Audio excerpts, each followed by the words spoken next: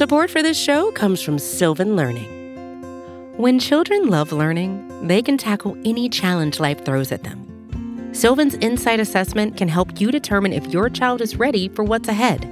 It can also identify gaps in learning and point out areas that could be of concern for your child so they can tackle what's to come. And right now, it's the best price of the year at $29. Go to sylvan29.com to learn more and get your child's assessment for only $29. That's SYLVAN 29.com.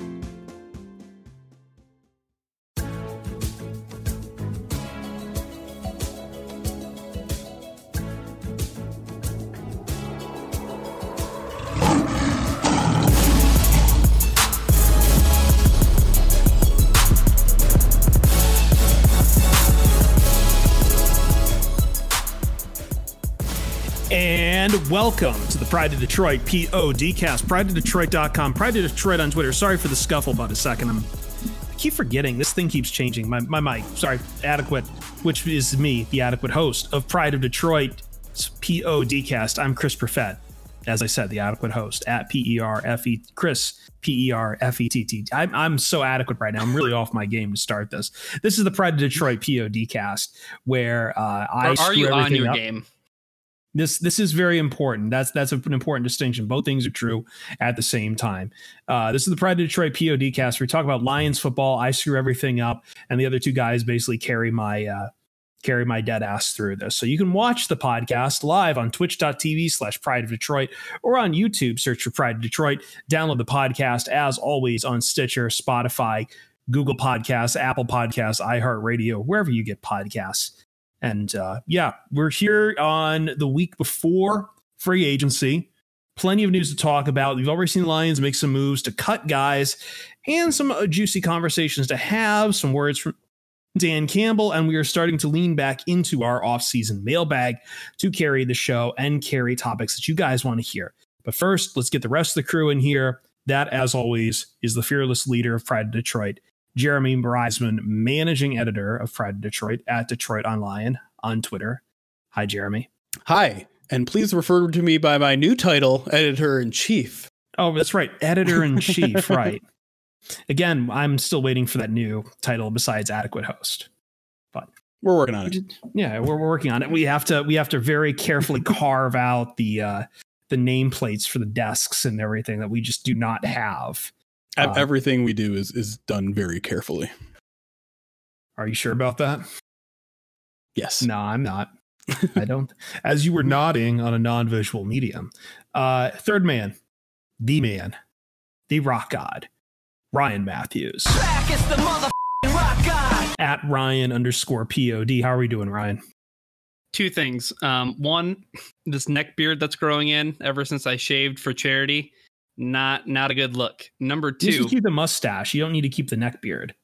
Yeah, but I don't want to keep shaving it because I don't want to keep a mustache. I'm sure Jeremy understands this, like this nasty dilemma of like maybe it'd be nice to have other facial hair, but you can't go full mustache with like just some scruff. I don't know what it looks dumb. Number two, man, I wish I could turn down the kind of money that Kenny Golladay did, huh? That's beautiful money to turn down. That is. So let me get this straight. So as reports are out that Kenny Golladay, I wasn't expecting to start here. We talked a lot of Kenny Golladay in the last few weeks. We're not going to linger too much on this, but Kenny Golladay reportedly has turned down, I believe, $18 million from the Detroit Lions, somewhere between 18 and 19 million per Adam Schefter. And that was last year. To be clear, not right now. That was last year. That was last year. Yes. That was last year. So that was with the Boston boys and everything. And there's some questions if he's going to even get the franchise tag this year, Jeremy. Yeah, it was kind of interesting because really when the offseason started, it seemed like it was trending in the opposite direction. You know, you had guys like Ian Rappaport out there saying like he'd be surprised if it doesn't happen. You had Dave Burkett saying like it's a no-brainer move. And now like the tide seems to be turning the other way. And we probably shouldn't talk about it very long because literally by the time I end this sentence, something could potentially happen. And the deadline is currently set for Tuesday at 4 p.m. But then there's also news that the franchise tag deadline might move because they haven't set a salary cap yet. And so no one knows what this franchise tag number is. So basically things seem to be trending in the opposite direction with Kenny Golladay, where we're not sure he's going to necessarily be back, whether it be on a franchise tag or an extension. But at this point, we still don't really know. We'll get into what Brad Holmes and Dan Campbell said later, but they didn't really tip their hand either. So I think the most interesting thing, though, is Kenny Golladay turned down really top 10 wide receiver money, almost top 5 wide receiver money in last year. And that's it's interesting. I mean, I at that point, I don't think any of us can like turn around and blame Bob Quinn for not getting a deal done last year, because that's pretty much, I think, the cap of what anyone was willing to pay for him last year. Yeah, like that's a story as old as time in the NFL, Ryan. Like Kenny Golladay basically bet on himself. He bet on himself that he could do even. The Lions, I thought, set that bar very high last year, and he decided, no, I can do better. He bet on himself, and I think between the injury that kind of took him out for a lot of time last season, not a lot of play from last season, he kind of hurt himself on that bet. Yeah, I mean, 2 things happened, right? He started slow because of the hamstring injury, and then that hip injury. But man, you know what? Kenny Golladay was probably feeling pretty good about himself after like that Jacksonville game. Like he was probably like, you know what? I made the right decision turning down that money. Yeah. I am a top 5 wide receiver. I deserve to get paid like, I deserve to get paid as DeAndre Hopkins does, as Julio Jones does, as Amari Cooper, Michael Thomas, Keenan Allen, those guys that he would have been just beneath if Kenny Golladay would have accepted an $18 to $19 million per year contract. But yeah, that hip and missing all that time that season, I'd have to be surprised that if this new regime is coming in with numbers like that, because if they were coming in with numbers like that, I'm sure Kenny Golladay would sign a deal immediately. So, yeah. And the other thing that's so weird about this too, Jeremy, and I never really thought about it until the report came out from Graziano about pushing the franchise tag designation back without a salary cap even being established. Like that yeah. Like we should have all thought of that. Like, why are we putting the cart before the horse? Yeah, we still don't really have a number yet. And from what I read, like the NFL and the NFLPA are kind of at disagreements over it. The NFLPA kind of wants to wait until this potential new TV deal gets done, Jeremy, with the networks out there, which could we've talked about this prior. It could significantly boost the salary cap number. Yeah. I think everyone is still kind of expecting that number to be somewhere between 180 and 185 million.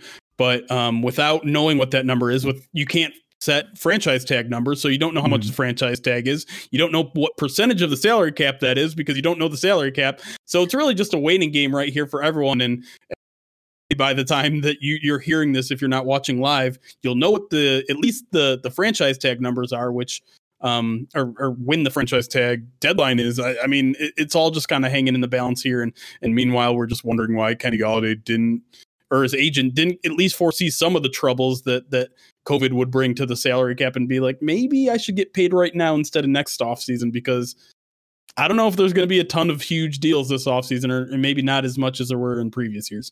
Yeah, I don't think they could have necessarily seen that, because maybe. I mean, nobody knew what COVID was going to be as far as like where this was trending, like, or if stadiums would open back up, or even how much the NFL would take just because of TV deals. And again, that new TV deal was always waiting in those wings too. I just think that they kind of expected it to be done sooner. I don't know, but you know what you can do without waiting for knowing what the franchise tag is, start making some cuts, because you're at least going to be a little bit over the cap. In the case of the Lions, they're not, we talked about this on a previous podcast, they're not in a bad situation, nor are they really one of those teams where there's a bunch of contracts where you can just shuffle them around and just proudly say the salary cap doesn't exist, which I'm starting to believe. I'm starting to believe the salary cap doesn't exist, Ryan, because I'm watching what some of these other teams like the Saints are doing, where we were like, oh my God, what's going on with the Saints? And just every day they seem to magically make another 10 million from their number just disappear. It's really something. Yeah, it's some cap gymnastics that are definitely happening in New Orleans. Cap necromancy. There's some going on here in Detroit too, and I know it hasn't been made official yet, but the Desmond Trufant impending release, the Lions are going to cut him. I saw something interesting from Justin Rogers though, about potentially them floating Trufant as a name that they might try to trade. I doubt that there's going to be any takers because of that cap figure, but they would save a little bit of money if they traded him rather than just outright releasing him. But that's, I mean, almost as done can be. Jeremy, how do you feel about the Lions moving on for Desmond Trufant? It was just like an inevitable, right? Yeah, it's just kind of an unfortunate pairing that never worked out. I think all of us pretty much, I saw this as like the number one move that the Lions basically had to do. $6.2 million in savings is a significant amount. You're taking on a fair amount of dead money there. I think upwards of $4 million or so. But at this point, you're just not getting that sort of production out of them. And even if you were, there's really no point in it. Like you want to get those young guys out there. You want to get Amani Oruwari and Jeff Okudah out there. And Desmond, like, I think it works out best for Desmond Trufant. Obviously, he's not going to get necessarily the big payday with a big salary he was due to take, but he can go find somewhere else where maybe he has a chance at a ring at his age. And so it was just a move that really needed to happen for both sides, and hopefully there's not any hard feelings. It was like what we mentioned in previous podcasts, signing him was always a desperation move to replace Darius Slay. It didn't work out, and now the Lions are cutting bail, and it's not no harm no foul necessarily, but it's not that big of a deal with the dead cap. Yeah, and I think it does. He was a guy kind of brought in by a previous regime. You kind of see these all the time, guys, especially if it's just a 1-year deal like that. Guys, a new guy coming in is like, I don't really, there's no reason for me to keep him around. It does make things interesting, I think, with the cornerback position. The Lions also today re-signed Mike Ford, who I believe, Jeremy, was an exclusive rights free agent. They just a restricted free agent. Just a restricted free agent. Excuse me. So they made him a deal. He accepted it there. They're bringing Mike Ford back. So that's at least one cornerback on the roster. You kind of hope you have Jeff Okudah get out of the couple years of malaise that he's had with this team. I mean, the time he's had the malaise with the team and turn into something, have his sophomore year do a lot better than his rookie year. To say the least. Sure. You're going to have Harmon, I believe. No, Harmon's not under contract. Excuse me. I'm trying to. I was thinking of Coleman. Yeah. The team only has Coleman is currently on the team. He's definitely a cap casualty nominee. And then, I mean, basically your two starters are, like I said, Amani Oruwari and Jeff Okudah. And you hope the guys brought in Aaron Glenn as their defensive coordinator, a former defensive back, is on his own. They bring in Aubrey Plaza. You just hope these guys get coached up, and especially Okudah. When you invest the 3rd overall pick into him, like, you're kind of hoping that that's not going to bust out. Yeah, but I mean, cornerbacks take time. Darius Slay took time. It's not a rule that applies to necessarily everyone, but the general rule is it takes a while for cornerback. And now I think the Lions have a coaching staff that can accommodate a young set of players. And that's what you want to do in a season where you're probably not going to compete for a Super Bowl. Develop those young players. Say his name, Jeremy. I want to see how many podcasts in a row you can say his name. I'm totally on board with bringing him back, but just say that you want Daryl Roberts back. Sure. Yeah. I mean, inside, outside, versatility. He can play the slot. He can play the outside. He's good depth. Mike Ford is good depth. I mean, if those are your top 4 cornerbacks this year, Amani Oruwari, Jeff Okudah, Mike Ford, and Daryl Roberts. I mean, you still need to fill out the depth with a couple of special teams pieces and things like that, but you could do worse than that. It's also not taking Justin Coleman into account, which it's just going to be really interesting whether or not the Lions decide to keep him or not. And I don't know. He's not playing up to his value. So he seems like he's a surefire cap casualty. But at the same time, I'm okay with those 4 guys you just named. But maybe you bet on Justin Coleman being, somewhat of the player you thought you were getting when Bob Quinn signed him. I don't know. I need to jump in here real quick because Twitch chat is making fun of me because I called him Aubrey Plaza. Aubrey Pleasant. My apologies to the Lions defensive backs coach. Kind of, why does that name sound familiar? It's an Parks actor and Rec, right? Parks and Rec. Yeah. Parks and Rec. That's what it is. Okay. Wow. Good stuff. Yeah.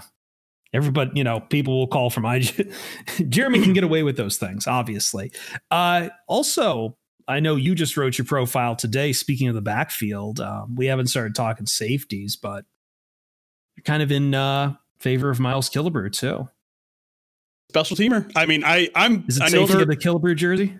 Sure, why not? I mean, he was the NFLPA representative last year, so he's got leadership in the locker room. He's a guy who's been, I mean, one of the most unheralded special teams aces on the team, part of all four kind of return and coverage teams, and should come fairly cheap. I'm not one of these people that's like, well, maybe with this, defensive back minded coaching staff, maybe there's a reclamation project there to have him, contribute on defense. No, I don't. I think we're past that at this point, but he's a good special teamer and you need those. Yeah. So one of the other things that did happen this week as well, too. So the Desmond Trufant, not official yet. What is official is Christian Jones being cut as the linebacker position continues to look very, let's just say, interesting right now.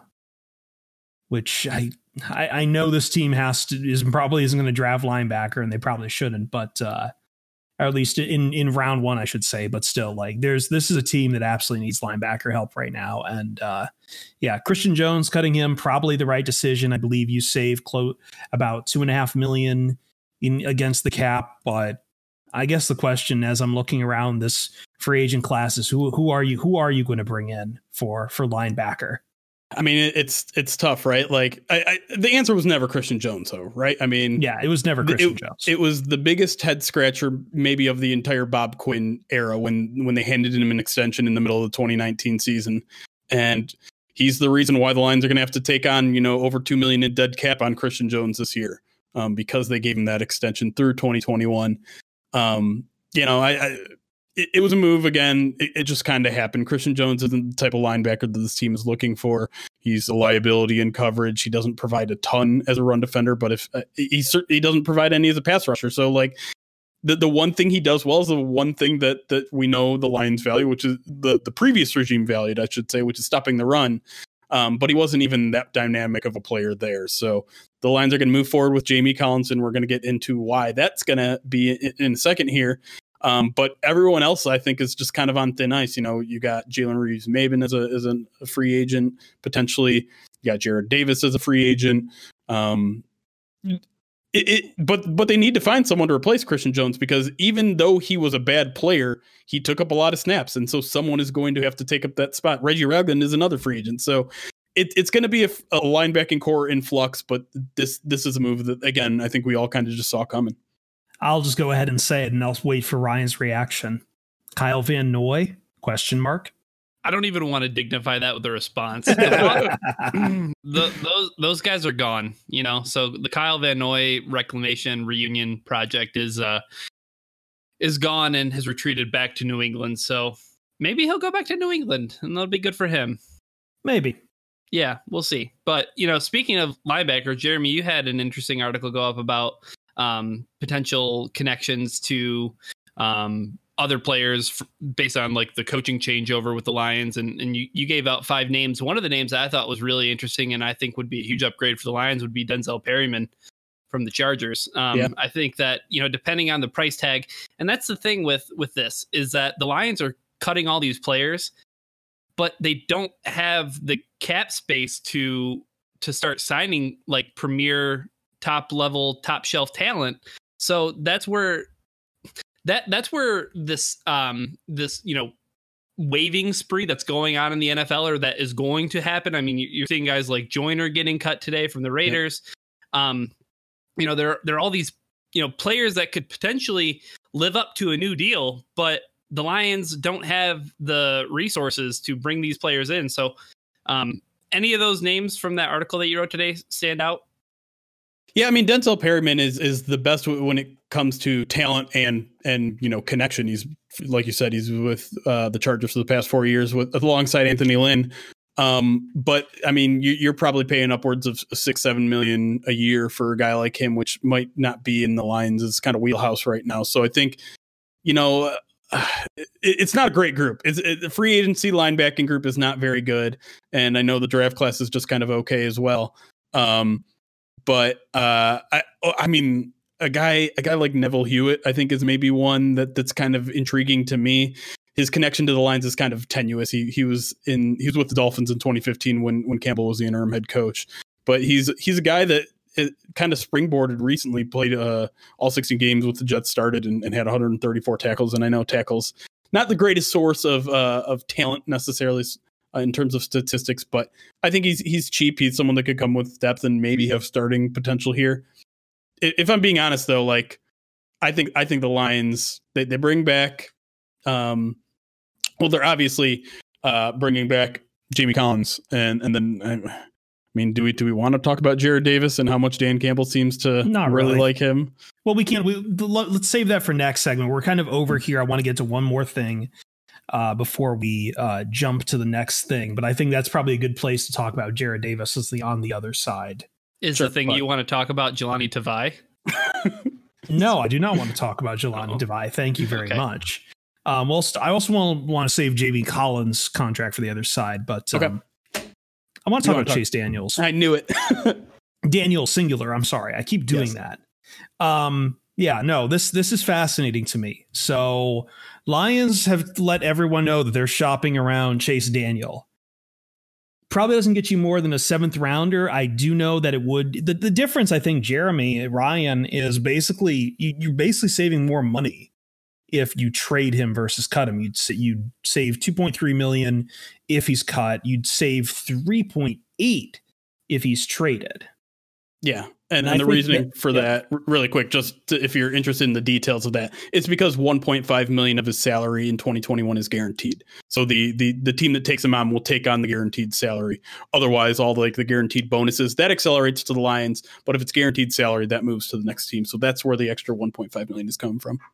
I feel like it's almost too much to ask a team to take on and also give up like a 7th rounder, but I could potentially see it, Ryan, just because the market right now for quarterback, even someone on a backup, seems very incoherent right now across the entire NFL. Yeah, I'll say it. Yeah, go ahead. I'll say it. If Brad Holmes is able to find a trade partner for Chase Daniel, it's better than the Matthew Stafford trade. Wait, I do not agree there. I do not agree there, but it would be a miracle if he did pull it off. He would have some sort of psychic powers to get someone to agree to that. It's like, you take our poo and also give us something in return. If he got a 6th round pick for Chase Daniel, I would be naked down Woodward right now. Oh my God, I don't want that to happen. Too late to crown him executive of the year. Yeah, right. No, but seriously, I don't know why teams would be interested in Chase Daniel. I understand that, I understand the backup quarterback who you're hoping the only thing he does is scout team and hopes to prepare you for whatever team you're playing on Sunday. But Chase Daniel offers you absolutely nothing as an actual player. And so that's why he just doesn't make any sense for the Lions, right? Because for a team that's looking for viable options moving forward at quarterback, Jared Goff included, David Blau included, Chase Daniel doesn't fit that mold. And we talked about that on an earlier podcast. So I'm just wondering who around the league has the kind of draft capital to just throw a draft pick away and be like, sure, we'll take a glorified coach for a draft pick. In this salary cap? in this economy, I don't know about their draft capital, but I do at least have one team in mind that I could potentially see who could probably use that backup. I'm just pulling up their depth chart right now to make sure I'm not completely out of my element, but Los Angeles Chargers, if they're not holding on to Tyrod Taylor, I mean, they've got Easton Stick, but they need that kind of veteran backup to stand behind Justin Herbert. No, I think you're onto something there. I think the landing place for a guy like him is a young quarterback, is someone with either a rookie or a 2nd or 3rd year quarterback. And so the question is, he's got a $4.3 million base salary. That's not insignificant for a backup. That's a pretty significant backup quarterback. And it's $5 million the next year. And so, the team will be able to get out of it after 1 year if they don't like it. But $4.3 million is a lot to pay, especially if 1.5 of it is guaranteed. So I don't see this happening. I think the Lions are just throwing that out there, hoping that someone, ignores all the Twitter things. Like, he's only made, he's making $2 million per completion, or, whatever that silly stat is, throughout his career. but I don't foresee it happening. No, but I think this is basically, in my mind, it's still due diligence. You might as well just go ahead and see what you can get anyway. And again, it's not completely out of the realm of possibility. I will not run naked down Woodward like Ryan, but if it does happen, I'm not going to be completely shocked. How about can you run naked down like Sepulveda? You don't have to come all the way here. I'm off You know what? Yeah, my work is at Ventura and Sepulveda. So there you go. You pick one. You pick one in Van Nuys, and I'll do that. Yeah. The thing with Chase Daniel is he just doesn't bring anything to the table. Mm-hmm. So, But the one other thing I want to say is, like, this is really analogous to like the Desmond Trufant thing, right? Like, this is Desmond Trufant hasn't been officially released because the Lions could save some of the guaranteed money by trading him. They're not going to find a trade partner, just like they're not going to find a trade partner for Chase Daniel, because if they do, I am doubling down again, and I am saying that it would be a better return in the realm of understanding what's going on to trade Chase Daniel. I just think, again, it's a weird market right now for quarterback that extends not just for the top quarterbacks, but for the bottom ones as well. And there's going to be a lot of teams are turning over quarterbacks. Some of these guys are going to be new or young, be it Tua, be it Lawrence in Jacksonville. And I'm assuming they're taking Trevor Lawrence in Jacksonville. They'd be idiots not to.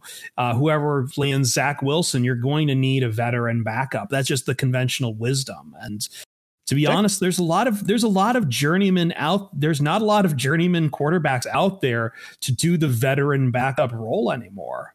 I think it's kind of a dying, because we're getting this generation of weird fail quarterbacks that's kind of coming in between. I don't know. Maybe I haven't adjusted in my radar to those names like Chase Daniel and Matt Flynn, who we always see on a roster somewhere. Jaguars is an interesting one too, because Darrell Bevell's there. Yes, that is a very good point too. All right. I think that's enough on Chase Daniel. I enjoyed that thoroughly, though. I just want to get that out of the way. When we come back on the Pride of Detroit POD cast, we're going to talk about Dan Campbell and Brad Holmes are both in addressing the press this week. I know that on the Pat McAfee show, Dan Campbell made a pretty big appearance over there, and there was a lot of interesting tidbits to go through there. We're also going to talk about the Jamie Collins restructured contract. And later on the show, we do have a mailbag. So if you are right now watching us live on Twitch or on YouTube, get those questions. We'll try to field them alongside the ones we've gotten from Twitter or from our thread, #AskPOD, if you want to get in a future mailbag, because we're going to do a lot of them through the off season. But we're going to take a quick break. We'll come right back and talk about Dan Campbell and the Pat McAfee show. We'll talk about Jamie Collins. We'll talk about everything we've gleaned from that, needs going into the draft. A lot of juicy tidbits to talk about when we come back on the Pride of Detroit POD cast.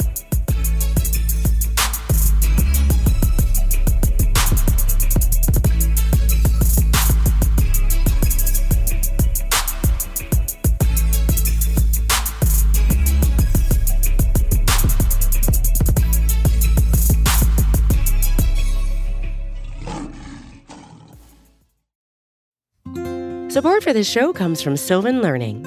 As a parent, you want your child to have every opportunity, but giving them the tools they need to tackle every challenge, that takes a team. Now more than ever, educational support tailored exactly to what your child needs can make all the difference.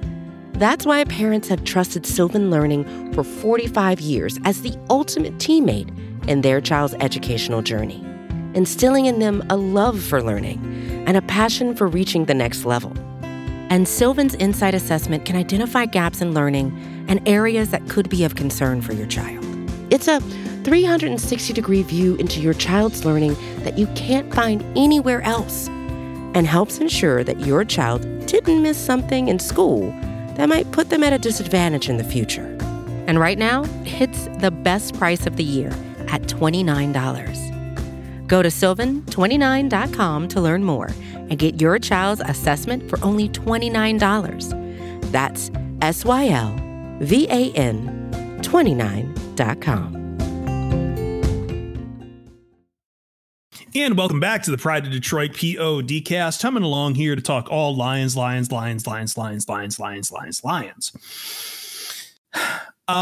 Okay, so we've had quite a bit. I know Dan Campbell was on the Pat McAfee show, which was interesting because I know Pat McAfee was kind of put off by Campbell in the past, particularly on how he appeared. And I know then, of course, Jeremy's looking at me funny because of he caught that Pat McAfee block. No, I didn't get blocked. I didn't get blocked. You didn't get blocked? No, I thought you got blocked. No, he just told me to F off. Or take an F told you to F off. Okay, I thought he blocked you along with it. No. We're all good. But you want to start there, or should I start on the Dan Patrick show? I'd realize I teased that a little bit, but then I'm like, actually, the DP stuff was more interesting. Actually, why don't we just touch quickly on Jamie Collins? Because we were going to... Yes, you're right. I completely forgot about that. So I did say I'd get to that in the last segment. So Jamie Collins, his contract was restructured, is going to result in, I believe... you have 2013. Here's the thing, we don't know yet because the restructured details aren't out yet. Spot Track does have contract details up, but no one else has confirmed it. No one else has put any details out there. Basically, we know they're going to add voidable years to the contract, which means they're going to take his big 9 and change what was an 8.8 million salary this year, turn it into something like 1 million this year, take the remaining 7.8 million, turn that into a signing bonus, and stretch that out between the remaining years on his contract. There's only 1 year remaining on this contract, which is why when we talked contract restructures, we didn't include Jamie Collins in our conversation, but the way to get around that is to add voidable years. And so if we're going off Spot Track, and again, I want to make clear this is not official at any point, it's just what Spot Track has. They added 3 voided years. So that means the Lions would, in this scenario, save $6.3 million in cap space this year, but that means that $6.3 million is then spread out over the next 4 years because he's under contract 1 more year, and then he's got 3 more voided years, which means basically something in the neighborhood of like a 1.6 million cap hit for the next 4 years, with or without him on the team. It also makes it very hard to cut next year because if they didn't do the extension, if they didn't do the restructure, they could cut him after this year and get 10 million in cap savings back. Now it's only 5.2 million, and he's also costing more. His cap hit next year is 13.9 million, where it would have only been 12.3 million. So it pretty much locks him down for the next 2 years. I would sorcery. These voidable years things is sorcery to me. So I'm just a dumb idiot. What do I know? But it is kind of fascinating, Ryan. Like, again, we'd have to see how much, but it does sound like between what we talked about, so we're talking about what, 6.2 million in savings from Trufant, about 2.5 million from Jones. Let's just say, as Jeremy said, 6.3 according per Spot Track on what could come out of Jamie Collins. I think we're almost like I'm going to have to add up whatever it could be from Chase Daniel. Either you're going to cut him or trade him, but I think we're already into like close to 15 million saved then. Yeah, and it doesn't seem like enough. It seems like it's just not enough. Yeah, it pretty much gets them like, okay, now we're under the cap, but also now we have to sign a whole bunch of people, and you're going to sign your rookies you draft and get some free agents to fill holes. Yeah. It's a good starting point, though. It's good. No. We're a week away from free agency, and we've already done that much damage. I like it. So where do you want to start as far as the press conferences? Excuse me. This week. So I want to start on Dan Campbell. We've got either Dan Patrick or Pat McAfee. Which was more interesting to you, Jeremy? I mean, I guess it depends on what topics you want to talk about from those interviews. I mean, I don't know if there was a ton from Campbell, from Pat McAfee. It was, to me, it was a lot of just like feel goodery, like a bunch of like two. I mean, I hate talking a lot about his time with two meatheads, kind of just like talking about football and kneecap butting and all that stuff. I mean, it was silly, and it's good entertainment, and I think a lot of Lions fans love to see that sort of stuff about Dan Campbell. I'd say the most interesting thing he said, at least to me, was the influence of Sean Payton on him, because we know Dan Campbell's kind of an older school kind of thought guy, and when I hear that, my mind immediately goes, oh God, like this is a guy who's going to punt. This is a guy who's going to run. This is a guy who's not ever going to go for 2. But he said specifically, Sean Payton made him a more aggressive coach. Sean Payton is definitely one of the more aggressive coaches when it comes to fourth down decision, when it comes to going for two, all that sort of stuff. And he said some of that has rubbed off on him. And, he also said a bunch of qualifiers that were like, well, but, I still do kind of believe in some philosophies and running the ball and ball control. And I do believe that you can't just go based off analytics when it comes to fourth down decisions. And while that's true, I do think too many coaches don't rely on analytics, and too many, they justify their position by saying, oh, well, our quarterback wasn't feeling good, or we thought we had an advantage running the ball. It's just like, no, just go for it more. No, I disagree with that. Like the context always matters in that. And this isn't a sport where you can just be, I think, 100% analytics, because the context does matter. It's a tactical sport, ultimately, at the end of the day, far more than baseball, which is just a number generator when it comes to it. You have very defined outcomes that allows for that in baseball. I don't think that works for football. But I did want to say on the Sean Payton thing, it's just, I keep coming back to that, and I did enjoy hearing that, at least because I feel like every time someone wants to drag out Dan Campbell's name and talk about how did this unexperienced guy get this job and everything, they just kind of missing all those years with Sean Payton. And it's fascinating to me. It's fascinating to me because people put such a premium on those, including analytical people, put such a premium on, well, you've got to come from a coordinator thing. It's almost its own orthodoxy, and I kind of hate it. Like, he spent a lot of time with Sean Payton. He learned quite a bit. And although as far as the meathead thing, I do enjoy that too. I'll always enjoy two meatheads talking. I know someone in chat saying Pat McAfee's not a meathead. I massively disagree. He is an absolute meathead. And as far as Dan Campbell's qualifications for meathead, maybe he does have that in the past, but I do know on the Pride of Detroit Discord, someone dug up the I believe it was an ad to buy Cowboys season tickets from the year 2000, and it was the early 2000s. I don't remember right now what year precisely, but it involved Cowboys going to wrangle a horse, and then they call in Dan Campbell, and Dan Campbell then goes and off-screen tackles the horse. I just want to let you know Dan Campbell played tight end, in case you forgot. They went for a guy to lay down a hit, not an offensive lineman, not a defensive end or a linebacker. They said, no, the tight end. We're going to have the Cowboys tight end tackle the horse. Love it. Love meatheads. Ryan, Ryan, why don't you get in here? Yeah. Why don't you? Let's open the floor to anything, any media appearance or press conference. What's something that you found interesting from either something Dan Campbell or Brad Holmes said last week? I think it's the quarterback stuff. I think that's easiest to say. It's the most interesting because the Lions have they have a bevy of options in front of them. They have Jared Goff. Looks like he can be the guy this year. At number 7, you can take a project like a Trey Lance and have him sit behind Jared Goff as Anthony Lynn would prefer, as he said he would prefer. So I don't even think it's smokescreen. I think that this regime doesn't know how to not be transparent.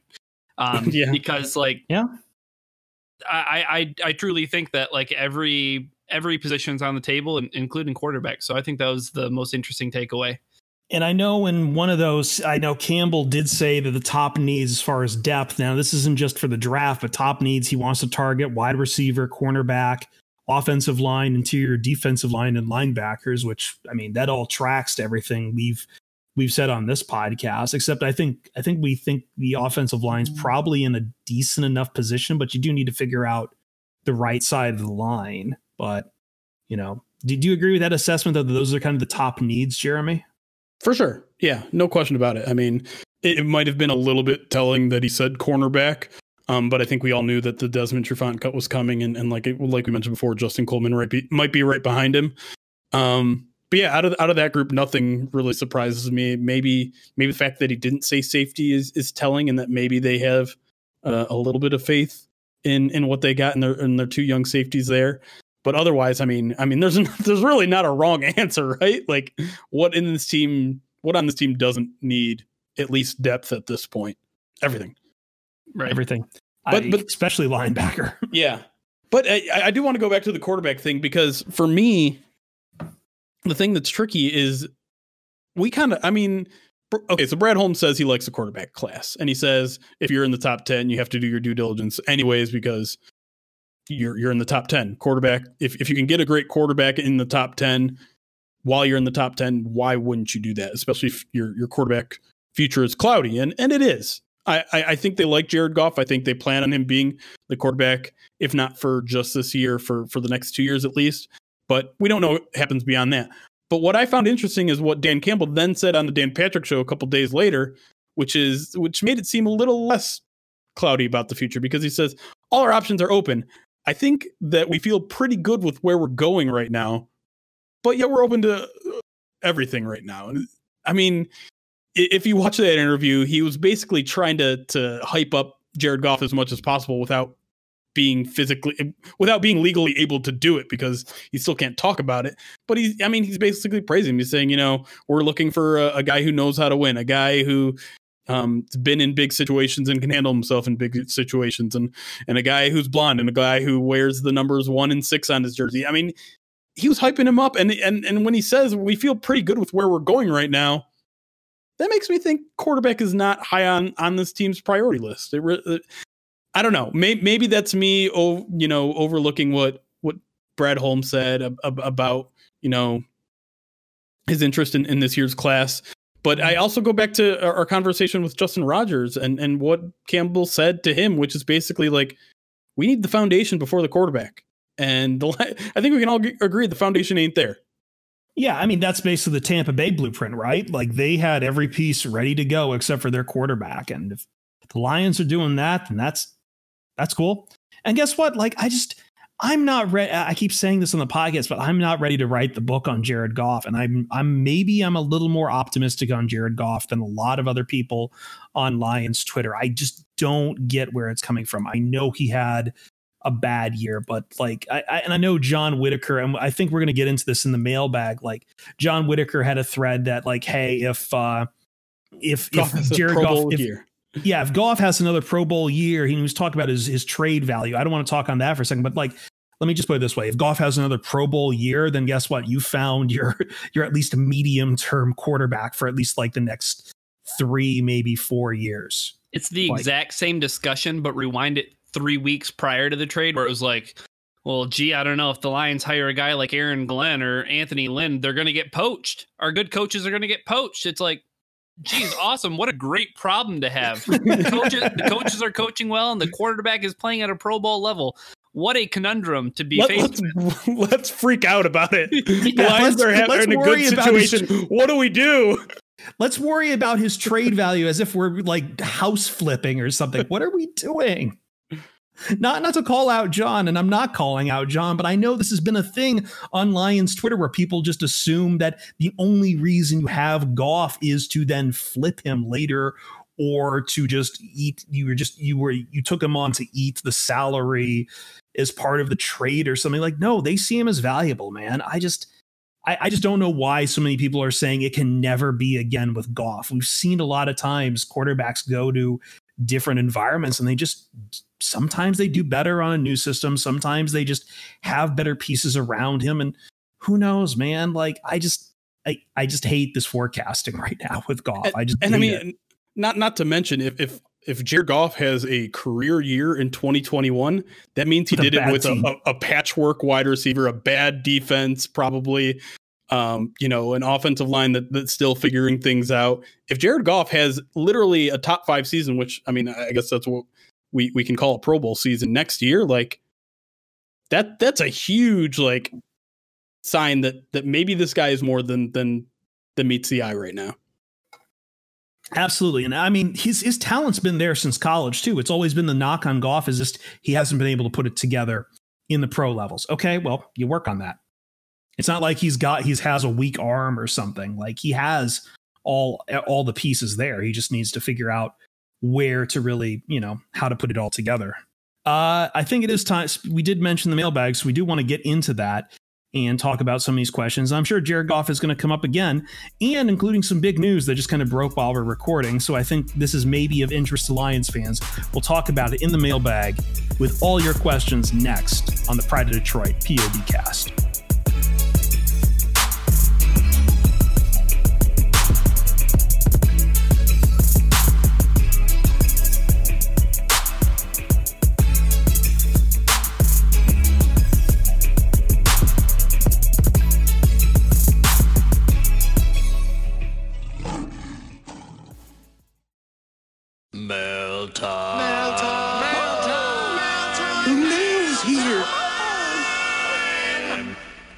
Here's the mail, it never fails. It makes me want to wag my tail. When it comes, I want to wail.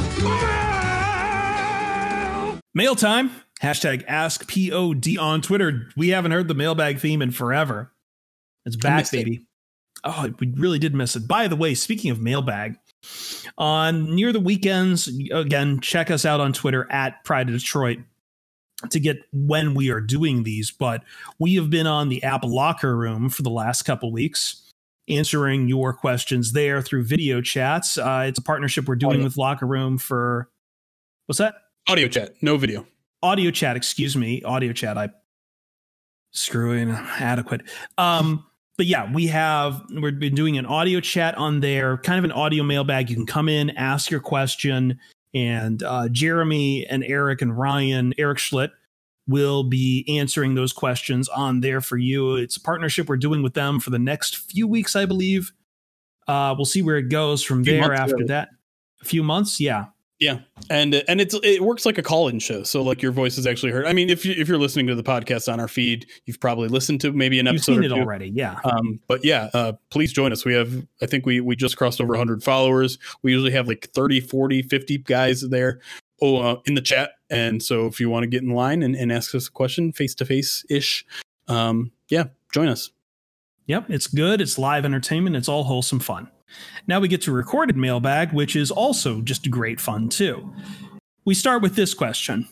Jason Kraulick asking us at Crowlick on Twitter, which high-end free agent do you think the Lions pursue first, if any? I think the high-end free agent that the Lions pursue, if there is one, is going to be Kenny Golladay. Oh, okay. I truly think that like he's the biggest signing that the Lions could make this offseason. Yeah, I mean, if they do go after him, I don't know if there's a ton of room for anyone else. I don't know. The vibes on Kenny Golladay, we talked about it at the top. They're just all over the place. At first, it really seemed like that he was their dude, and Galladay's specifically said like he's got a special place in his heart for Detroit. When he heard Dan Campbell's presser, he referred to himself as still a Lion, and he's like, excited for Dan Campbell and all that sort of stuff. But now, like word that he turned down $18 million last year. The Lions are thinking about maybe not putting the franchise tag on him. I don't know. If I had to throw a name out there, and it's one of the more popular names out there, and it just because it makes a ton of sense, and it's John Johnson. I don't know how much Lions want to plug into safety. We've heard them talk about how they like their young safeties, but you're talking about a young safety who's playing at a hell of a level, a guy that Brad Holmes found, in the mid tier of the draft. 26-year-old, he's going to cost him a pretty penny, but you're bringing in a guy that's familiar with whatever system they're going to run. He's familiar with what this team wants. He's a good culture guy, and he's a guy that will always have a chip on his shoulder from where he was drafted. And so if the Lions are going to shell out money, again, safety maybe not necessarily the position you want to be shelling out a ton of money for, but you got two guys on rookie deals here. You're not spending a ton on the position right now. So bring in a guy like John Johnson and immediately upgrade and hopefully not have to play Will Harris. You know who spends a lot of money on the safety position? The New York Jets. They franchise tagged Marcus May. True. So, but generally speaking, not a great formula for building a winning football team is spending a lot of money on the safety position. But no, I don't think that's a hot take to say that anything the Jets do, you should not do.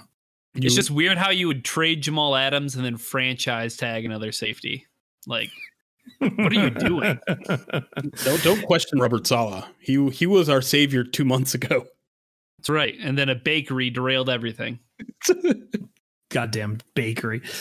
Zach on our Twitch chat is asking us this question. Your take on if opting out due to COVID could be a red flag. Now he's talking about if in this upcoming draft, if a player opted out from their college season, is that a red flag?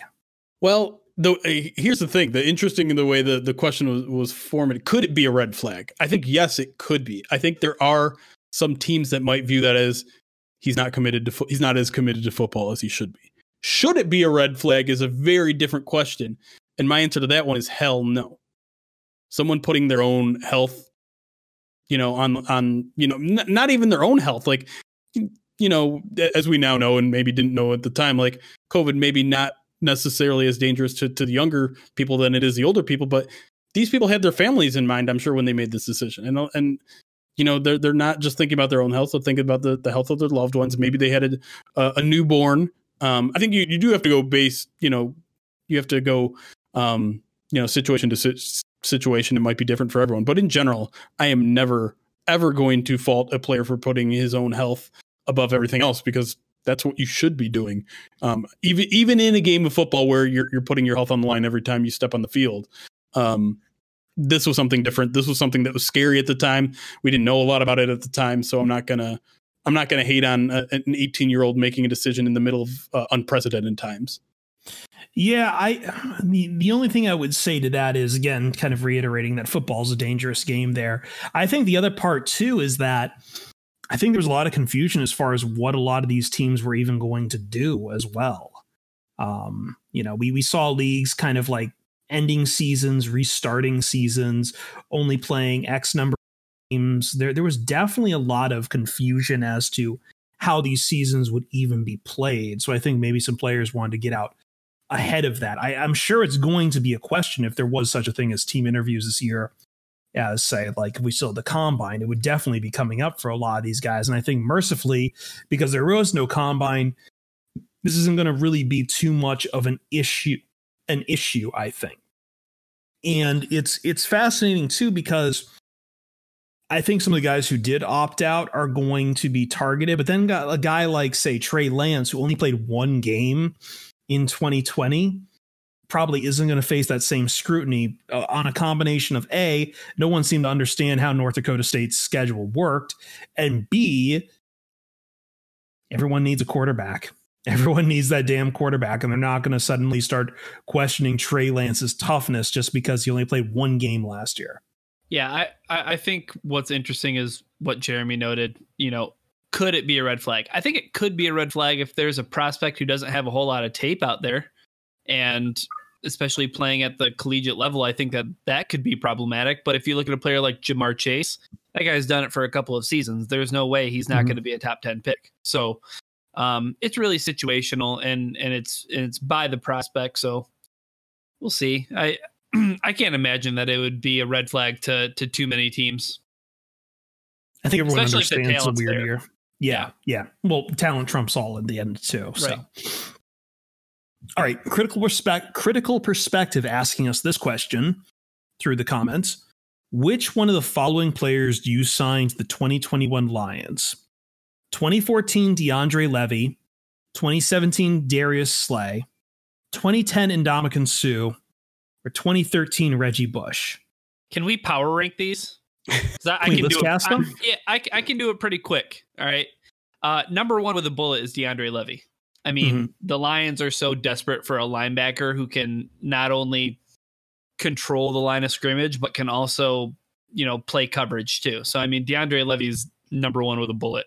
Number two is 2010 Ndamukong Suh. I mean, I would do anything to have a disruptive defensive lineman of his caliber, because look at the kind of cheat code that Aaron Donald is. That's pretty close to kind of the guy Ndamukong Suh was earlier in his career. I'll even take 2021 Ndamukong Suh. So, but from there on out, like Darius Slay would be my next choice. I want to believe that Amani Oruwariye and Jeff Okudah are going to be great, but wouldn't it be nice to just have a little number one corner who can take away an entire half of the field? Reggie Bush would be last. I don't know why. We It's have for DeAndre Close running Swift. back. Yeah, the value's not there. I would probably disagree with you in that I would probably put Ndamukong Suh for my one, just because, as I wouldn't always, be mad at you. I'm so starved to see this Lions team actually make sacks again. I'm so starved. And I feel like for what Suh was as just insane freak in the interior that always needed to be double teamed if you had any hope of stopping him, that it does kind of take so much stress off of the rest of that front seven. And then, 2 for me is DeAndre Levy. I'm not putting him completely down here. Then Slay, then Bush. Yeah, I actually have the same list as Chris. Suh, I know that's very off brand of me because I absolutely love DeAndre Levy, but I'm so desperate for a pass rush from the interior. We haven't had it since Ndamukong Suh walked off the field. And I mean, I just want to get Ndamukong Suh and Dan Campbell in the same room together. And they were before, like they played together, or they didn't play together. They were together with the Dolphins way back when. But like, I don't know, like I want that. I want that on Hard Knocks. I want Talking with TJ just with Dan Campbell and Ndamukong Suh as a weekly series. Not even way back when. I'm pretty sure when he signed that contract to play in Miami, his first year there was when Joe Philbin was shown the door and Dan Campbell became the interim head coach. Yeah. And Suh said some nice things about him. So, yeah, you know, I don't know. No, I miss Suh. It brought an attitude to this defense that again, we haven't had since. Like, yes, he was dirty at times. And I guess what I'm saying is I'm okay with a little dirty. Yeah, if it's your guy, then it's fine. That's always been the value proposition of football. And if you don't think that's true, then I'm sorry. I've got plenty of bridge to sell you there. And not to mention, really quick before we move on to the next question, like this coaching staff has said specifically it wants to do what the Rams do with their defensive front. And like Ryan said, well, who's your Aaron Donald? 2010 Ndamukong Suh is a pretty good replica. I'll take that. Yep. All right. Next question here from Obido at 2thorough_ on Twitter. Can Goff still be traded?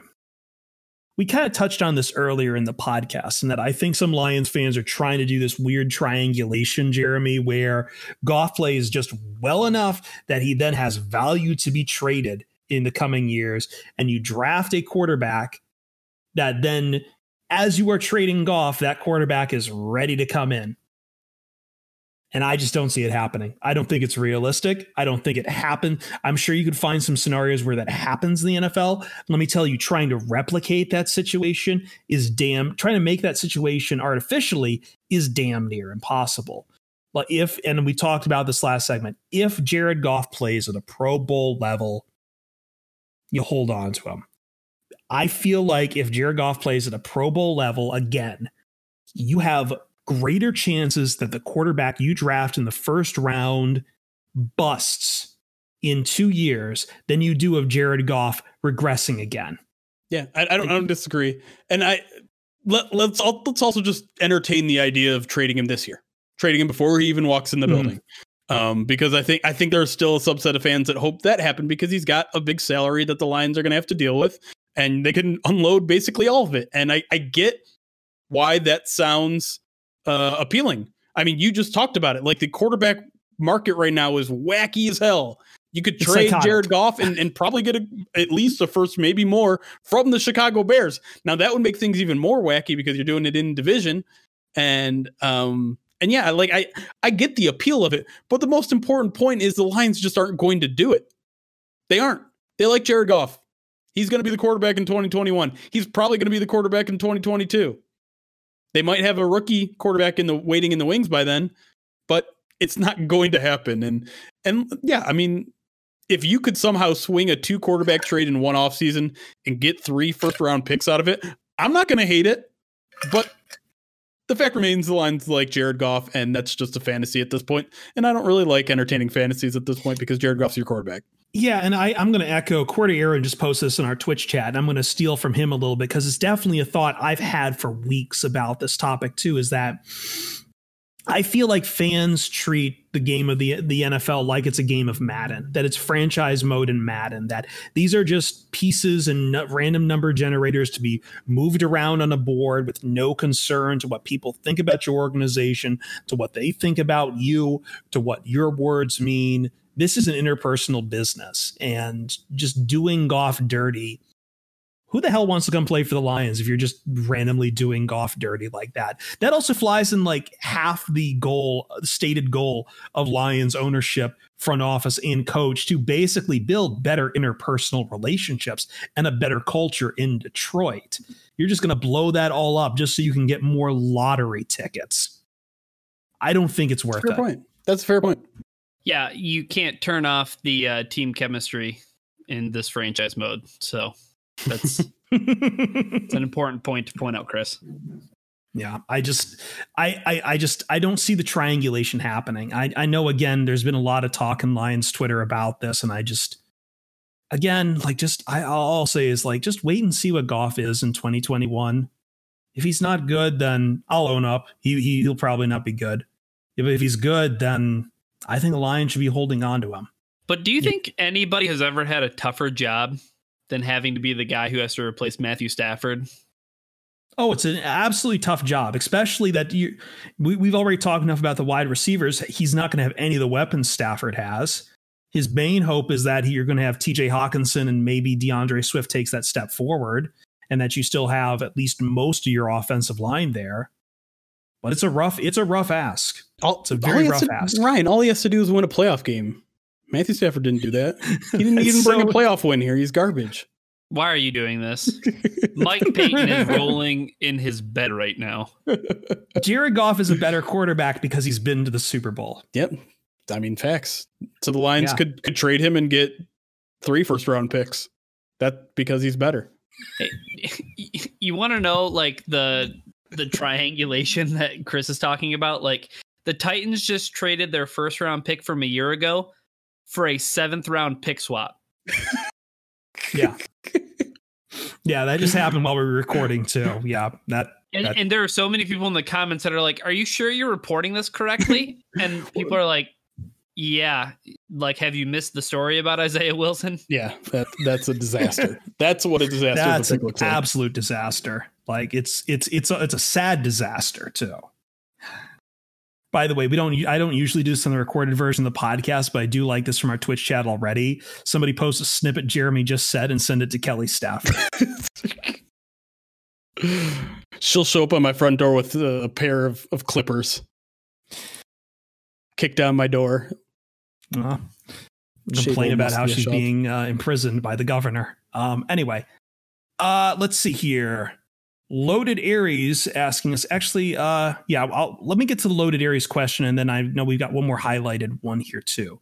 Loaded Aries, rather have the Lions draft the quarterback of the future or a hot new weapon in Pitts, Chase, etc. at number 7?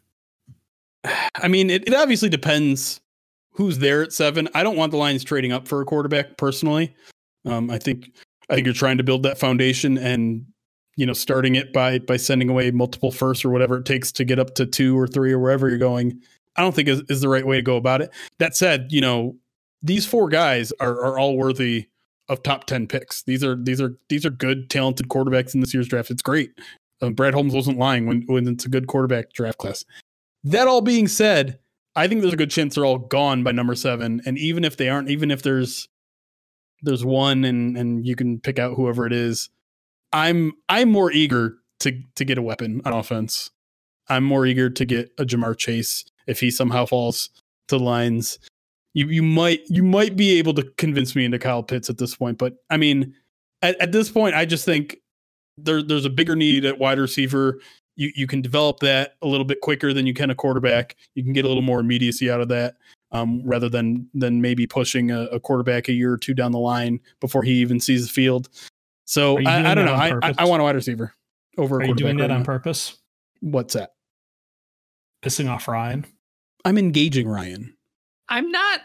Am I unengaged? Am I disengaged? What's going on? No, I'm in on Kyle Pitts. That's no secret to anybody, but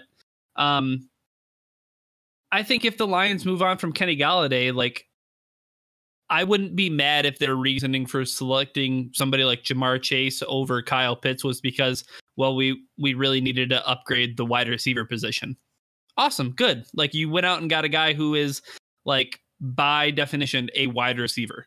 Like, Kyle Pitts is a guy who, you know, maybe he ends up being Evan Ingram. And is Evan Ingram worth a top, 10 pick at number 7? Probably not. Right. But like, that I think is Kyle Pitts' floor. Like, I think his floor is like Evan Ingram, and I think that he could be, so much better. So that's kind of where I'm at with the Kyle Pitts thing. If the Lions move on from Kenny Galladay and they want to get a true wide receiver, then I wouldn't be mad at that either if that was their explanation or rationale. Yeah, I think I'm in the I've made myself clear that I don't think outside of Trevor Lawrence there's no lock for any quarterback in this draft. And I am more than willing to step back from that ledge and find a hot new weapon, or trade back and just start rebuilding mass pieces for your defense and your offense. I just think trade down is probably more likely than ever this year, and I don't hate the idea of trading down this year. I know Jeremy loves trading down, but I'm not always of the mind to always do it. I just think this is probably the year to do it because I'm not in love with any of these quarterbacks. I'm just not. I'm sorry. Like, I know we're starting to really get gassed up on Zach Wilson, but I just think outside of Trevor Lawrence, there's no one I have my eye on here. It's not even like guys are going under the radar like happened in that draft with Patrick Mahomes. It's just, I mean, again, Trey Lance played one game last year, and we already had questions about his arm.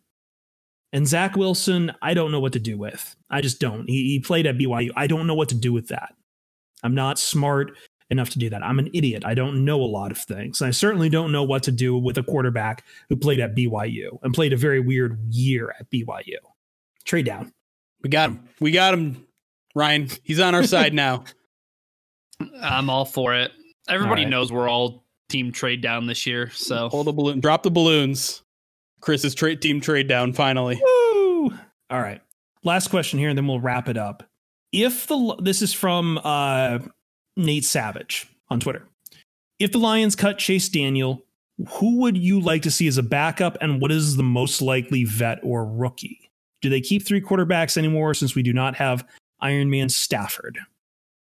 This is a good question because we didn't really address this when Yeah, we were talking about trading or cutting Chase Daniel. Go ahead. Can I go for the second part first? Yeah. Because I was just looking up. Do you know how many quarterbacks New Orleans carried last year? I mean, I don't know. No. are you counting Taysom Hill? Yes, I'm counting. That sham of a I'm quarterback. counting Taysom Hill because he's still a body listed at quarterback. They had 4 on the roster. Drew Brees, Taysom Hill, Jameis Winston, and Trevor Siemian. I bet you didn't even remember Siemian existed. I try not to most days. Yeah, so I just don't see, as much as I know fans want to see us only go to like 2 quarterbacks, I still think they're going to carry 3. I don't know if that third is Blau or anything like that. I don't think it is Blau. I think they just bring in their own guys. Probably good chance that they're probably going to take a quarterback like late in the draft just to take a flyer on him, like a day 3 quarterback. And then probably a veteran. As for who that veteran is, let me just throw out a hot take out here. I want the Lions to carry 2 quarterbacks, and I want those 2 quarterbacks to be David Blau and Jared Goff. okay. I don't want them spending resources on a good backup quarterback is a luxury. I don't know why the hell the Lions did it with Chase Daniel. They shouldn't have. They certainly did not. They were not in a position to spend luxuriously on a backup quarterback, and they didn't even get a good one while they were at it. And to me, like, if you're looking for that quarterback that say you draft a quarterback this year, you want a veteran there to help teach him the ropes. You know who that guy is? That guy's Mark Brunell. That's your new quarterbacks coach. Let him do his job. Well, you know why they signed Chase Daniel last year, Jeremy. It was because they ran into the Stafford problems the year before. Sure. And they probably said, hey, we've tried drafting a litany of other quarterbacks and none of them have panned out. So let's get a veteran guy who can come in and compete. And also, I mean, like, it was their, like, in case of emergency, like, emergency, like, Stafford goes down, the Lions, like, need to win a game to be able to make the playoffs so Bob Quinn and Matt Patricia can save their job. Like, maybe Chase Daniel's that guy. But or maybe he loses 40 points to the Buccaneers. Great. Either or. Both are very possible. Both are very possible to happen. But guess what? Either way, pay that man his money. So I mean, I just looking at this year, like, I know everyone's saying it's time for the Fitzmagic. I don't see that, to be honest. I think Fitzpatrick would come at a premium just because, like, he's at least done it as a starter in the regular season. I really have to qualify that. Are always early in the regular. Like, I feel like Fitzpatrick, maybe this is a hot take. I think you're going to end up paying more if you try to go Fitzpatrick than, say, like Tyrod Taylor. Yeah, he was the name I was going to bring up. There's obvious connections to Anthony Lynn there, and he's a good player, and I know Ryan loves him. And but I no, he's going to be too expensive. He's coming off a 2-year, $11 million deal. Yeah, Tyrod. I don't want $5.5 million a year on a backup quarterback right now. That's where you want to spend your cap resources? Absolutely not. Jared Goff, David Blau, who cares? He might not even be a backup. I think there might be some teams out there just going to look at Tyrod and like, look, man, you got treated unfit. You had some damn bad luck. Yeah, and there's enough quarterback starved teams out there. Like, what are they? What are the 49ers going to do at quarterback if this is true that Jimmy Garoppolo is going back to New England? What Nick are they going to do Mullins, at quarterback? baby. Choo choo. Nick Mullins. Like, Tyrod Taylor and Fitzmagic could both go at a premium. Yeah, as starters. I saw a mock draft where the 49ers moved up to get Mac Jones, and I was like, wow. You move on from Jimmy G to get Mac Jones. I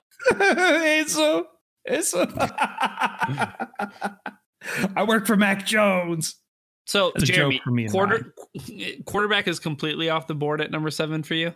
No, not necessarily. I just at this point, I'd prefer a